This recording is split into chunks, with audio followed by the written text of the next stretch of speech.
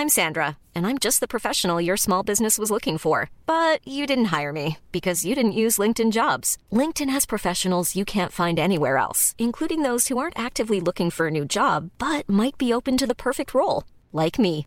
In a given month, over 70% of LinkedIn users don't visit other leading job sites. So if you're not looking on LinkedIn, you'll miss out on great candidates like Sandra. Start hiring professionals like a professional. Post your free job on linkedin.com/people today. Hello, and welcome to Wiki Shuffle. My name is Jack. This is Chris. Hello. And this is Phil. Hello. We just let Chris have a go at recording the introduction, but we've I scrapped was trying it, to do a funny joke, and then my funny joke went wrong. So, Indeed. Phil, we have some news that we mentioned last week. Yeah, but we're going to mention it again. The definition of news is being stretched here. But we will be recording a special episode in the next week. So if you're listening to this and you've thought you've got an article on Wikipedia that you would love to hear us talk about, please let us know about it and we will feature it in our special bonus episode of listener suggestions. So let us know either by a direct message on Twitter. Please don't put it on our normal Twitter feed because we want it to be a surprise for people. So that's at WikiShufflePod. Or send us an email, podcast@wikishuffle.co.uk, or send us a private message on Facebook, Wikishuffle. And if we like your idea, we're going to pick one each from the pool of suggestions that we get. So we'll cover 3 articles in that special bonus episode based on listener suggestions. And we will only read the first paragraph of each one to get a gist of it. We won't actually go through all the nitty gritty so that we won't ruin it for all of our, for us, before we do the episode. Because it'd be a bit weird if we'd all read the article before doing it. Odd or boring. Either one. Talking of odd and boring, let's press the random article button and see what we come up with.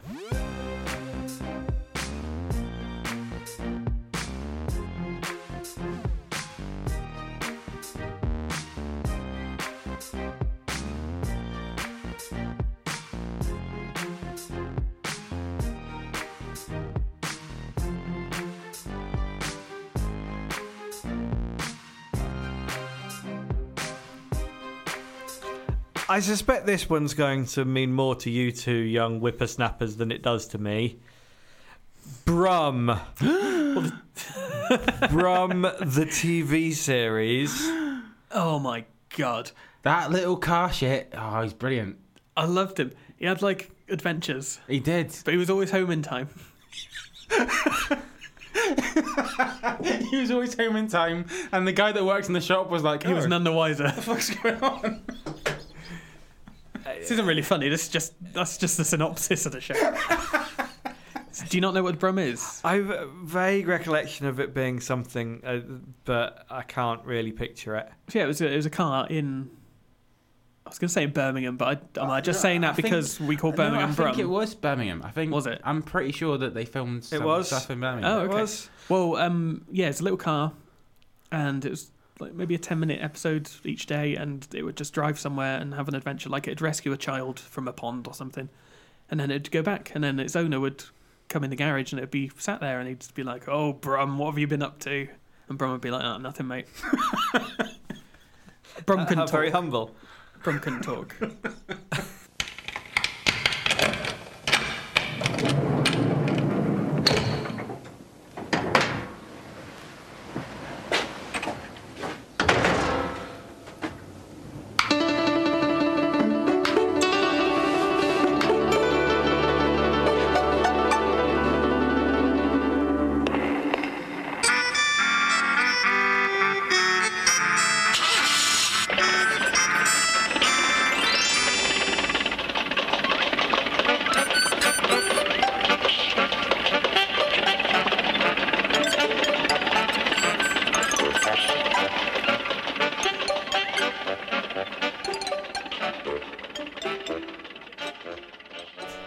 Brum was a British children's television series about the adventures of a radio-controlled car of the same name across the city of Birmingham.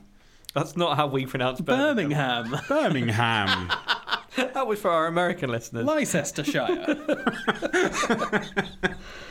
of a radio-controlled car of the same name across the city of Birmingham. It was produced by Ragdoll Productions for Ragdoll Productions. They did Rosie and Jim. They did Rosie and Jim, which was another thing. Do you know about Rosie and Jim? That was a bit earlier. Yeah, they were a little. What was the like? There were a couple of. They were an ragdolls, interracial couple. They were an that lived on a interracial barge. ragdoll couple that lived on a barge. Yeah, they were the first interracial couple ever on children's television. Nice. There I was a made that duck up, there. but it might well be true. You can't just make it up. You and Karen look a little bit like Rosie and Jim. We look like Holy shit. You do. I mean, if you had red hair, you and Karen would look exactly like Rosie and Jim. Interesting. Ah. I'll put that to her. And you were on the barge, because I booked that Yeah, barge you're a thing. total Yeah. barge person. Why did we not pick this up on the day? I don't know. I think I might have actually. If you were ginger, or well, not even ginger, it's just bright red hair. If you had bright red hair and no beard, you basically are Jim. It's those lifeless eyes and the freckles that I don't have freckles. you have lifeless I like. eyes. Yeah, I don't have freckles, but I do have lifeless eyes. Yeah, fair point. Yeah, I can definitely see. My girlfriend Karen does look quite a bit like. Yeah, I wish we got Rosie and Jim because I like that even better than Brum. But Brum was first broadcast in 1991. Mm-hmm. The show was first aired on Children's BBC, on BBC One, and later on CBeebies, and also aired in the United States on Discovery Kids as part of the Ready, Set, Learn kids block on the channel that lasted from 1996 to 2010. The show was also aired on ABC, ABC One, and ABC Two in Australia. I just thought it was not going to be something that would translate well. It What, seemed like a little very, cars? very British thing. I know there was no dialogue, I suppose, was there? But No, the car didn't talk, it just beeped. just beeped. And save people from ponds. Yeah, pretty much. I don't know if it ever. I don't think cars can go in ponds. Citation needed. No, I think you're right. I just noticed there's only 65 episodes and they're only 10 minutes long. That That still seems like surprised a me. lot to me. Well, For something that's been on for so many years. The title character is a half-scale replica of a late 1920s Austin 7 chummy convertible. He drives by himself in well, this confuses me. He drives by himself. He drives himself. Yeah. Yes. He moves. Yeah. I don't drive myself. I move. So he Yes, but doesn't he's a drive car. by himself. He's a car, Chris. Yeah. He doesn't You drive walk himself. yourself. His brain. He does what? I think they're trying to make clear that there's no driver in the car. Yeah. He drives by himself. He Yes. is himself. Yeah. Oh my Yeah, god. but you have to appreciate that that's exceptional in the world of cars. Oh, he's snorting as well. Fucking hell. That's You've gone not a wrong. normal situation. That doesn't No. go without saying that there's no one driving this car. Does it? Oh, I've never seen Chris look so When confused. you look at a car in the street driving along in the road, do you think may or may not have a driver, or do you just assume there's probably somebody driving that car? Yeah, I think there's someone driving that car. But in this case, There this isn't. car, he doesn't. So he is driving by himself. Yeah, he Oh, drives okay. by himself. Yep, the sentence works. Carry on. Does Brum although- have a full driving license? Well, that's another question. In reality, it is by radio control. It does make that clear that Does he's he actually a magic car. Has he passed his test? Would he need to? Phil, just keep reading. He can express himself in a number of ways, including opening and closing his doors and bonnet, bobbing his suspension, You're like Snoop Dogg in a lowrider. flashing and swivelling his headlamps, rotating his starting crank, extending his turn signals, and using his horn. When I rotate my starting crank and use my horn, that's when you know you can have a good time. That's party time. The actors in Brum do not speak. That was me not issuing a response to your. Yeah, thanks. I noticed. The actors in Brum do not speak. Mime and off-screen narration help propel the story. For this reason, it has been easy to prepare episodes for airing in other countries, and Brum has been broadcast in many parts of the world and in many languages, including a big long list of languages. Read them. Go I'm on. not. You can imagine. There's only a finite number in the world, and most of them are. On Read this the list. languages. English, Italian, Dutch, Hebrew, Croatian, Arabic, Norwegian, German, Spanish, Chinese, Danish, Finnish, Swedish, Welsh, Polish, Portuguese, Thai, French, Hungarian, Catalan, Bulgarian, and Japanese. Well, That's a wasn't lot necessary. of languages It for is. an almost silent program. That's true. Although there is narration, but the thing about that list that really stands out to me is, what order is that? It's just in order of importance. In order of importance. Yeah. Each episode of Brum begins and ends in the same way, with Brum sitting amongst the cars in a motor museum. When the museum owner's back is turned, he comes to life and heads out to go exploring in the big town, but always returns to the museum at the end of each episode. The opening sequence and closing sequence was filmed at the Cotswold Motoring Museum in Bourton-on-the-Water in Gloucestershire. The model car used in filming is kept on display there when not in use. Originally, the programme was set in the city of Birmingham, hence the name, in addition to the onomatopoeic nature of a car revving its engine. Brum is a common colloquial term for Birmingham and its inhabitants, and they're known as Brummies. Later series make no mention of Birmingham, calling it the big town, but Brum still continued to be filmed there, and many Birmingham streets and landmarks can be seen in each episode, including Aston University. Brum is no longer produced by Ragdoll Productions. Production ceased on the 4th of November 2002. Following Brum's redundancy from Ragdoll, the little car is now on display at the Cotswold Motoring Museum in Bourton-on-the-Water, Gloucestershire. It got made redundant Yeah, from its job. from its job. Cars don't. Right. Animals is one thing. Cars do not have jobs. Well, that one does. He Um, drives himself. so we could go. Ugh. Gloucestershire's under 2-hour drive away. Yeah, Let's go and see Brum. we good. I don't think I've ever watched an episode of Brum. I'm definitely not as excited about it as you are. Brum was good. Different generations. So, Clearly. what did you watch when you were a kid? Fucking Andy Pandy and Bill and Ben. What was it? I didn't have a television. That's not No, true. you did. Come on.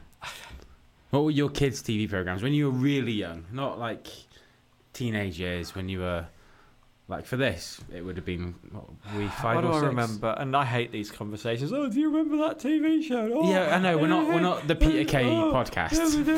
Hey, one thing's different. I've back asked you a then. question. Answer the question. I remember watching the Flumps. Is that it? That's the extent of your remember- childhood joy. I remember the Laurel and Hardy cartoon. Yeah, we had that on as well. I kept repeating these. The Flumps was before my time, but they just kept on repeating it. Why Don't You? I remember. Why don't you? You can't remember Why Don't You? Why do you remember No, things from why before don't you were born? Why don't you continued after? It's an old thing. What the hell is Yeah. Why Don't You? It was on ITV. No, it wasn't. No, you're thinking of How To. Oh well. Their names are rubbish. So The characters of Brum. Museum owner, Mike Kavanagh. The owner of the car museum where Brum lives. He is the only human character who appears in every episode and the only character who appears apparently oblivious to Brum's sentience. Despite the fact that he always finds the items in Brum's seats at the end of each episode, he never questioned it and simply takes said items away. However, in the episode Brum and the Car Breakers, there are hints that he knows Brum is sentient, but pretends that he doesn't notice. no denial. Particularly in that episode when he finds Brum at the scrapyard and replaces Brum's battery and laughs at the scrap dealers when they can't find Brum, who has escaped after waking up, unaware of his battery being replaced. The Big Town Robber, played by Andrew Davenport, a robber who is usually always up to mischief, as robbers will. Robber's gonna rob. Such as when he stole the trophy for the big race. Brum is usually the one that foils his plans. Fun fact about Andrew Davenport, who portrayed the Big Town Robber, he went on to create Teletubbies. Did he? And there is 365 episodes of Teletubbies, one for every day of the year, except on leap years, when you'll have to just watch another one again. Again and again. Mr. and Mrs. La-di-da, a posh married couple who are regularly featured in season 2. Vicky Spoon, a regular cast member of the second season, who is Vicky's Brum's special friend. What? That doesn't make any sense. And also Vicky Spoon. That doesn't say whether she's a human or Vicky another Spoon. car. She's a cast member. She's Vicky Brum. Vicky is Brum's special friend. So Brum's special friend. Okay. She is a 13-year-old girl who is a friend of Brum. I've just found that on the Brum wiki. No. There's Shut a Brum up. wiki. Amazing. There's an episode guide, list of characters, VHS and DVD releases. Quite Who something. maintains that? Paedophiles. Oh, okay. Other characters, Granny Slippers. She wears slippers wherever she goes. That's the name. Mr. Brillo, he loves gnomes. He lives next door to Granny Slippers and has currently been seen wearing a colourful waistcoat, black circle glasses, and a tie and blue shirt. He does fit. He fits the description. His favourite picture is the Noma Lisa, and he has loads of gnomes in his garden. Big Town Manager. The manager of the town. That's not a thing. I am the big town manager. I manage this town. It's not. Birmingham hasn't got a manager. And Sally, a girl in Big Town who got her cake stolen by teenagers. Oh, those pesky teenagers. Stealing my cakes. Poor Sally. I'd like to just draw everyone's attention to a few Brum episode titles. Brum and the Street Party.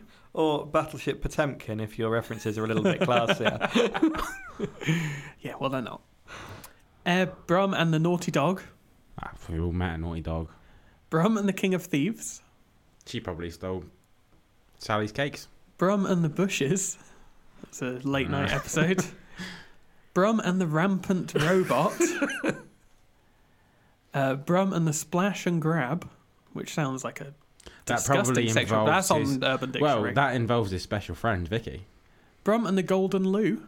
I'm going to watch Brum later on the YouTubes. 8 or 9 episodes. Seth Neddermeyer. Seth Henry Neddermeyer, 1907 to 1988, was an American physicist who co-discovered the muon and later championed the implosion-style plutonium atomic bomb at the Manhattan Project. Oh. Whoa. So this guy has got a little bit of blood on his hands. So he's the Delicious world's... blood. Like, he's a bit of a supervillain. Well, he was siding with the goodies, so...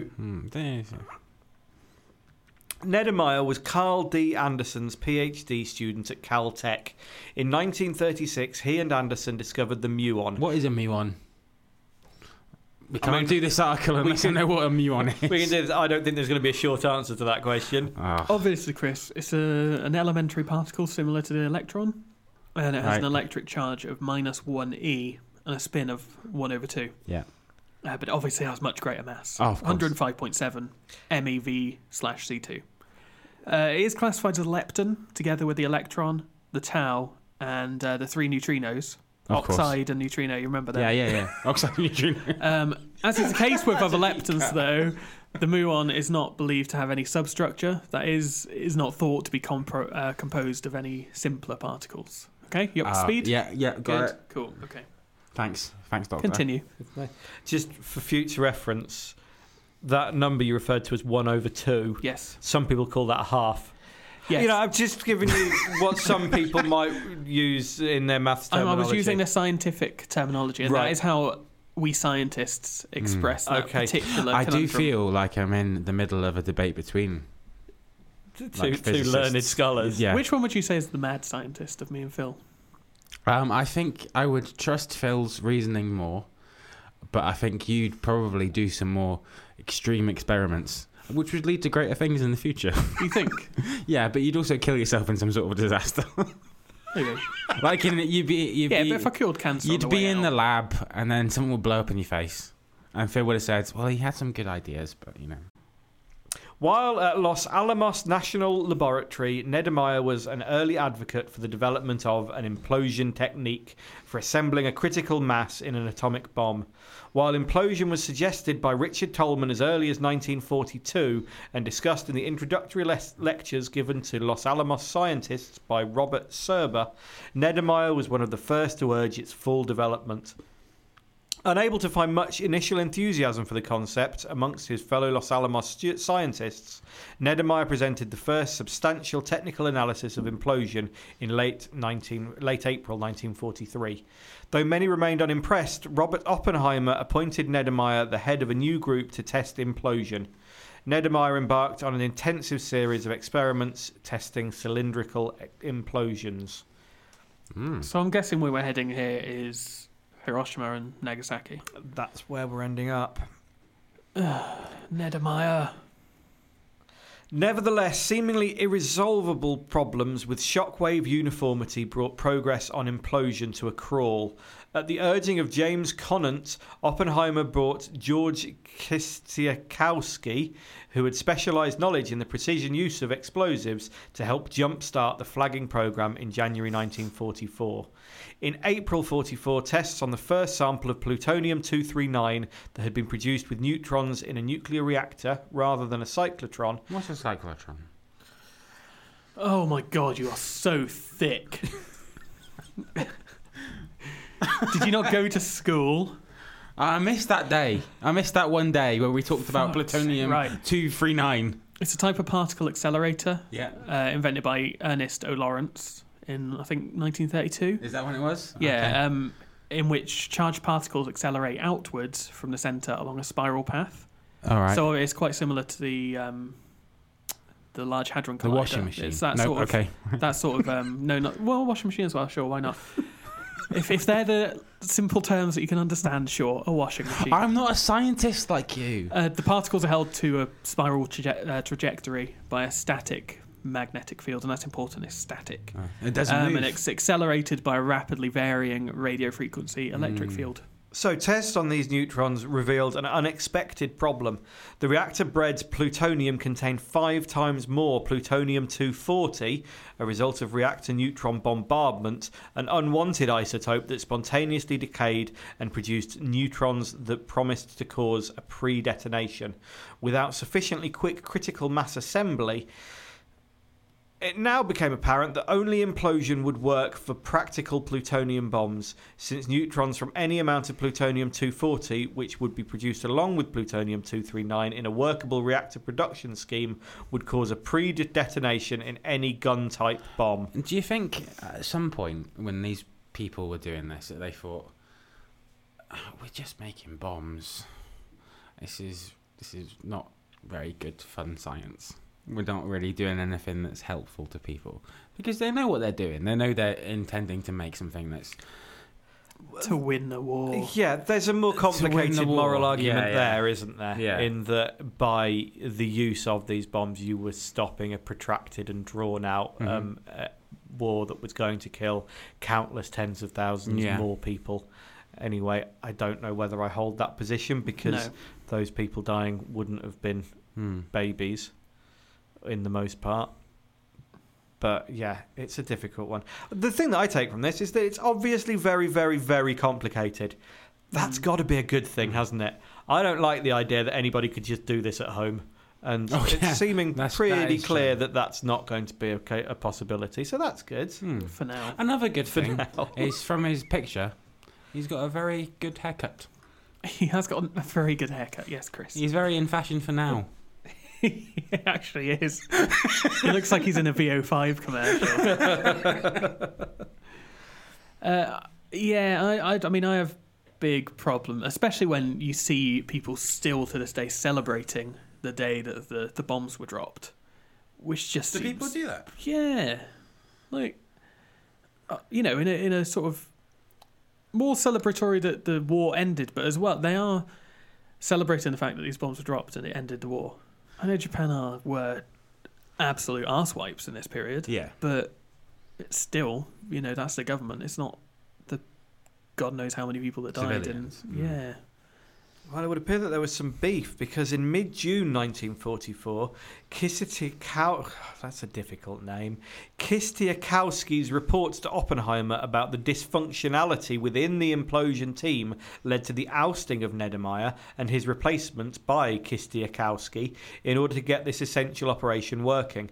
Neddermeyer was said to have been much embittered by this event, and Oppenheimer was also unhappy with this choice but felt that no other possible course would allow timely development of practical bombs on a war schedule. Accordingly, it was left to others like Kistiakowsky, who contributed a background in military ordnance and explosives, Robert Christie, John von Neumann, and Edward Teller, to complete the work. His implosion method, championed by Neddermeyer, was used in the first atomic bomb exploded, the Trinity test, the Fat Man bomb dropped on Nagasaki, and almost all modern weapons.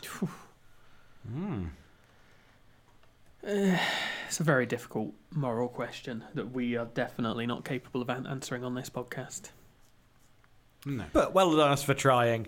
After World War II, Neddermeyer taught at the University of Washington until his death from complications of Parkinson's disease in 1988. In 1982, he was awarded with the Enrico Fermi Award for blowing people up.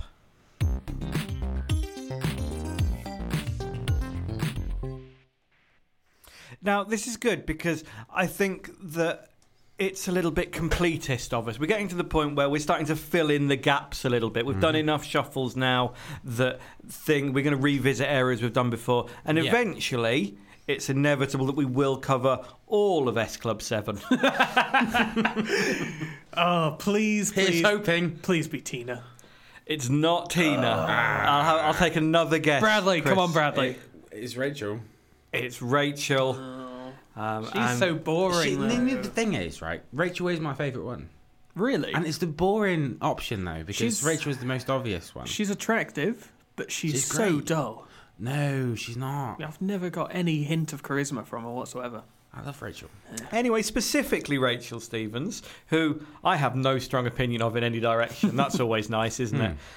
We're talking about her second album, Negotiate with Love. No, sorry, my mistake. It's the first single from her second album. Negotiate with Love. Negotiate with Love. I think it's about the United Nations. I think so. That's what I'm assuming that. Negotiate with Love is the lead single taken from Rachel Stevens' second album, Come and Get It. The track was written by Anders Wolbeck, Matthias Lindblom, Xylo Man, Miriam Nervo, and Olivia Nervo, a.k.a. the Nervo Twins. It was produced by Anders Wolbeck, Matthias Lindblom, and Pete Hoffman. That's a lot of people to be involved in the making of a single. Yeah. Do you a know lot of this people song? with very strange names. No, I don't know this one. Because it's on... I think it's on the same album as her awful cover of Some Girls. Did you do a cover of that? Yeah, it was not good. Obviously, Sweet Dreams My LAX is one of the best pop songs of our time. It's a great pop song. Can't argue with that. It's damning with faint praise when people say it's a great pop song, isn't it? No, it's the Yeah, highest praise you can give. No, but really, people are saying it as if they're distancing themselves from it, despite really liking it. Like "Shake It Off" by Taylor Swift. Oh, it's a great pop song. Yeah, it's like saying I like it, but I don't like it so much that you're going to think I'm a total loser for liking it. Okay, it's one of these things where they say, "Oh, well, Chris likes it." Yeah, Right. Yeah. Okay. No, I think it's providing context, isn't it? For me, but Shake It when Off I is just say a it's a great great song. pop song, it's something that I won't be unhappy of if it comes on in a pub that I'm in. It's- With those songs yeah. that I describe as great pop songs, I would never listen to voluntarily in my free time. It's disposable. okay, well because then I don't. it's disposable. Yeah, it's the background music that I enjoy and has a crossover, but it's not something that I'd like enough to actually buy or listen to out of choice. Well, I have regularly listened to "Sweet Dreams by LAX" just on my own. You in see, my I've bedroom. never done that. But if And it was to come on Shake the It Off. radio, I would enjoy it, and I do with Shake It Off as well. I do as well, but It's it's a great obvious. Yeah, Okay, I'm glad we cleared that up. Let's clear that up. it's a shame that her career has not gone as far as As what? As who? as this. Well, it's gone exactly this far. It's better than Joe's, because she went from pop star to racist pretty quick. To pariah. Yeah. How many shuffles have we done? Let's say 3 on average on an episode, and I don't even think it's that much. 31 episodes, so 93 shuffles, and we've had 2 S Club 7 related That is articles weird. from that, from 5 million. Mm. And I don't think we've mentioned on the podcast either that we had a Pharrell Williams song, Gust of Wind, early on, and a few weeks after we did that on the podcast, it came up again. And I'm not sure if it's some sort of weird algorithm that Wikipedia uses, or if it is truly random. But obviously we didn't even mention it on the podcast because we just thought that seems like we've just made that up. Are we Just seems undermining the ridiculous. whole premise of our podcast here? What, by saying that we skipped past it? No, by saying that Wikipedia isn't actually random. When we press the random article button, it doesn't really work. Is that the fear that we have? Oh, okay. Is that it's Maybe, highlighting? but who cares? So anyway, negotiate your luck. No, We're talking about the original, not the remix. Negotiate with Love was released on March 28th, 2005 as a CD single and CD maxi. It's in the genre of pop and synth pop on the Polydor label. The other day you said hello. We had a coffee, now the next thing I know you're playing me. Was I just there for show? 'Cause I deserve to know whatever happened to me. Yesterday we were okay. Why leave me on that way? Haven't you heard of give and take? Now you think you're in the clear. Well, let me tell you, dear, soon you'll realize your mistake. The case is closed. I don't negotiate with love. You made your choice. I won't negotiate with love. What is it you don't understand? Respect is all that I demand. You took my heart, you held my hand, so listen up and understand. Case is closed. I don't negotiate with love. And in the music video, there's a picture of the cover here in which Rachel Stevens is wearing a dress that I can only really describe as odd. It's sort of like lingerie in the form of a dress. Yeah, and what's it doing, framing her boobs in that way? What She is seems that? It's happy about it, though. She does seem very happy, and she's a smiley lady, and I think she seems lovely. It's a very She's not going to sleep with you, Phil. It's a very early 2000s font. Oh, definitely. Yeah, that is. In the video, Rachel enters her flat and destroys anything that would remind her of her previous boyfriend. The video also features 6 copies of Rachel, all trying to rid themselves of any reminders of their previous boyfriend. 6. Uh-huh. She even attempts to play golf on the table with some of his figurines. Why does your boyfriend have figurines? Hey, I've got those Ghostbusters. Okay. The video was shot in London. Nice detail there. The directors were Harvey and Carolyn. Kate Phillips produced the video. Video commissioner was Cynthia Lowell. Her wardrobe in the video is a navy skirt and overcoat. That's a funny way of saying she was wearing a navy skirt and overcoat. Later in the video, Rachel removes the overcoat, revealing a pink sweater. That's a lovely description. Hold on. I love that, yeah. She takes off her Right. overcoat and you're thinking, yes, come on. What shade of pink was it, though?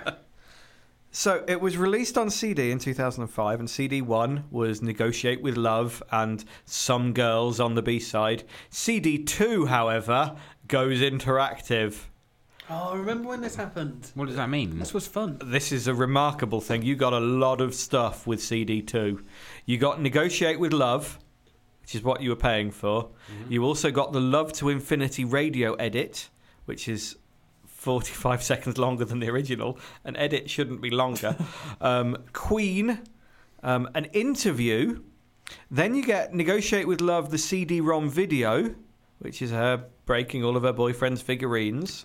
Okay. You then get the Negotiate with Love karaoke video. Oh, that's fun. And also the Negotiate with Love PC game. A game. I'm guessing you were just smashing figurines again. I imagine that it's a point. It's a flash game. I think it's going to be a point-and-click adventure, and you get to be Rachel Stevens. Combine club with figurines.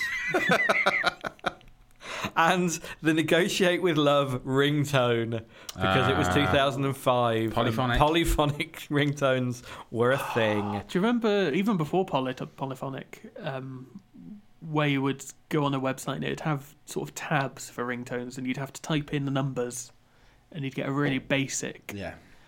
Like, I'd be like, I'm going to have a Muse Time Is Running Out ringtone, and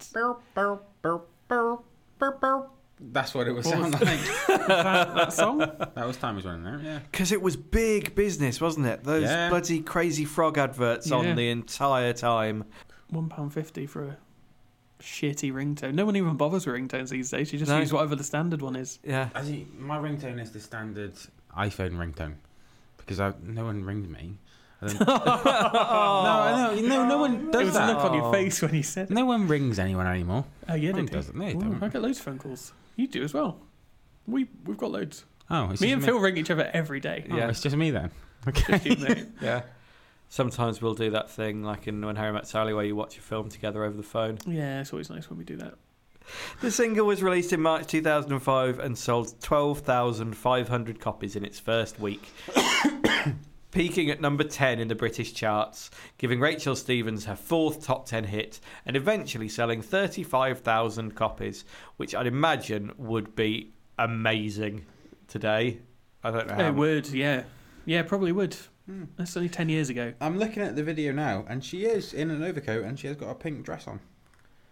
So Yes, okay, the Wikipedia article was accurate. That's great. tick. That's good to know. Yeah, I've just clicked on her main Wikipedia page, and I've noticed that in 2014 she was awarded FHM's Sexiest Woman of All Time award. The sexiest woman of 2014? all time. Yeah, in 2014 she was awarded that. Yeah. That just seems like it's too big of a thing to award a human. Did The they, sexiest person of all time. It's too big. Well, not the did they sexiest break person, it necessarily. down in the run up to it? Did they have like a heat for each century? Yeah. Do you want to know a fun Rachel Stevens fact that I Yeah. remember from my brain? Yeah, I do. Yeah? Go. That I might be misremembering. Okay, I don't think that she's allowed to sue us. I'm pretty sure that 2D from the band Gorillaz used to go out with her. Damon Albarn. No, 2D, the animated character from Gorillaz. I don't know why I've got this in my head, and I'm sure that it is the case. Like, obviously they didn't actually go out, but I'm pretty But sure it's that was part of like the a Gorillaz storyline. backstory. That rings a half bell to me as well, actually. And yes, Wikipedia has said that, yep, 2D is one of Rachel Stevens' ex-boyfriends. They met while Gorillaz were writing the first album and Rachel was in S Club 7. There is little known about her, only that Murdoch ruined her relationship with 2D. Murdoch. And that's it. That's all the information on the whole internet. About that particular relationship. So yeah, the things that you store in your brain. I can't remember my password for my work computer, but I can remember that. Thank you for listening to episode 33 of Wiki Shuffle. Is that right? Yeah, Yeah, 33. 33 down, 12 to go. What happened to after 12? Oh, I've just decided to quit then. Sorry, I should have said this on off air, but Well, we have 45 as do well. 45 and out. 45 out. Yeah, That's a strange number. it's not that strange. It's one of the main 45. 50. It's, yeah, that's true. I'm planning on carrying on going. Okay, that's fine. If you think this can continue without me, you go ahead. You're such a dick.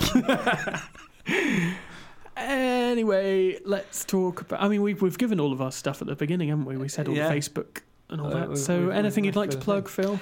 I don't know about plug, but the thing that I always mean to say and always forget to say is to thank the people who actually write the Wikipedia articles. Yeah. Give over. No, because they're the whole responsible. thing is based on Entirely Wikipedia. dependent on these people, selflessly and anonymously, because we never acknowledge who's actually written or edited any No. of the things. But the wonderful machine that is Wikipedia, we are eternally grateful for that resource and the people that are doing it. So we should say thank you. Okay. I'm Voice saying broke thank at the you. end. It did a bit. I'm still recovering from a cold a little bit. Chris, anything to plug? No. Oh no! I do have something to plug. Yeah. At the end of the month, I am going to be on. Can I say this? I don't know. What are you going to be on? That Pick a Pick a flick. Flick. Yes. Oh, I can say that. Yeah. I'm going to do the Pick a Flick podcast with Tony Black. Halloween. Oh, Horror. okay. I like my horror. So this is Tony Black, who previously did the Black Hole Cinema podcast, Mhm. and has now done a rebrand. They've rebadged it, you fools, as Pick a Flick. Yes. Where actually, that's where the inspiration, if I may use such a pretentious word for a podcast episode, that's where the inspiration came for us doing a viewers or the listeners' choice episode came from, because Pick a Flick is going to be solely a podcast where you can recommend a film Yeah. to the podcasters and they will talk about it. Which is a nice idea. Yeah. So I'm going to go on there. I think they're talking about Little Shop of Horrors, which is Mhm. one of my favourites. I'm not 'Cause- sure if you're allowed to say that much. No. No. I think that they're not revealing what film's being featured in which Okay. one until. I'm talking about a film. So you're going on for the Halloween episode, and Mhm. I'll be going on a week or two after that. I can't remember when it is, but I've been asked to appear as well, so I should be going on. talking And so have about- I. We've all been approached. That's nice, isn't That's it? good. Mm. Separately, though, Yeah. Yeah. which is weird. It's cornered us. God, we're like S Club 7 falling to Yeah. pieces. Who's Rachel? Me. You're Joe. If Fuck anyone's- off, am I Joe? Yeah. Why am I Joe? Loudmouth racist. Out of all of us, I'm the least loudmouth racist. I don't like what you're insinuating. I don't think that any of us are racist. Loudmouth, fair enough, yeah. Really? No, I was just joking, mate. It's So okay. who's You're Bradley. That's fine. Clearly. I'm fine with that. I've got the moves. Phil is Hannah. Yeah, I'll take Hannah's that. good. Yep. Hannah's good. You're Paul. Why am I Paul? Because I don't he's know. fat and he does dad dancing. That's not fair. I mean, it is fair. It's accurate, but it's still hurtful. What do I have to plug? I'm back on Instagram after I was banned for some reason. Yeah. Why were you banned from Instagram? He I don't doesn't even know. What do you know. have to do to get banned from Everyone keeps Instagram? saying, "Oh, you must have showed your knob to someone," but I've never shown my knob on Instagram. That's nice to know. Isn't it? Well, anyway, I was banned, and now I've got a new phone, and So now do they it's not let me back tell on. you why you were No, banned? they just say you've violated the terms of use or terms and conditions, and you're out. And there's nothing you can do about it. And there's loads of people online who've had the same thing. They don't believe they've done anything wrong, and they've been kicked off. But maybe maybe someone reported me for a bit of banter that went wrong or something. I don't Let's know. not use the B word. Yeah, sorry about that. I just couldn't. It was a difficult. Are we going Sentence. to Nando's after? I'd love a Nando's. Maybe the next podcast you hear will be our special listeners' choice episode, or maybe it won't. Probably not. I think we'll get another episode. I think we'll record it Maybe. at the same time as we record our next episode, Okay. and the next episode will go out first. But this will be your last chance to get your suggestions in. Yeah, you've got maybe, let's say, till Thursday of this week to get them in. Thursday Yeah. or Friday. Friday. Let's cut it off at Friday. Okay. So make sure you tune in then for another episode next week and a bonus which will come along soon. Until then, howdy do time. I don't know. Isn't that more of a welcome? It's more of a welcome. I've panicked. Bye. That's it, isn't it? Bye. Bye. Bye. Bye.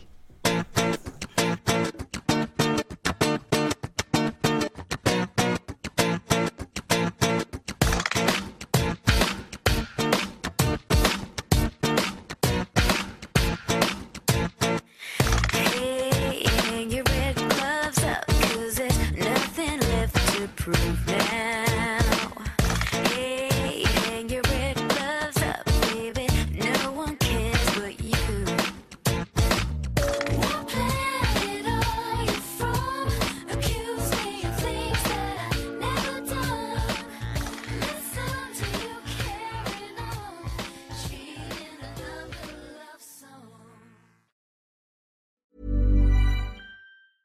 Hey, it's Paige DeSorbo from Giggly Squad. High quality fashion without the price tag. Say hello to Quince. I'm snagging high-end essentials like cozy cashmere sweaters, sleek leather jackets, fine jewelry, and so much more. With Quince being 50 to 80% less than similar brands. And they partner with factories that prioritize safe, ethical, and responsible manufacturing. I love that. Luxury quality within reach. Go to quince.com/style to get free shipping and 365-day returns on your next order. Quince.com/style.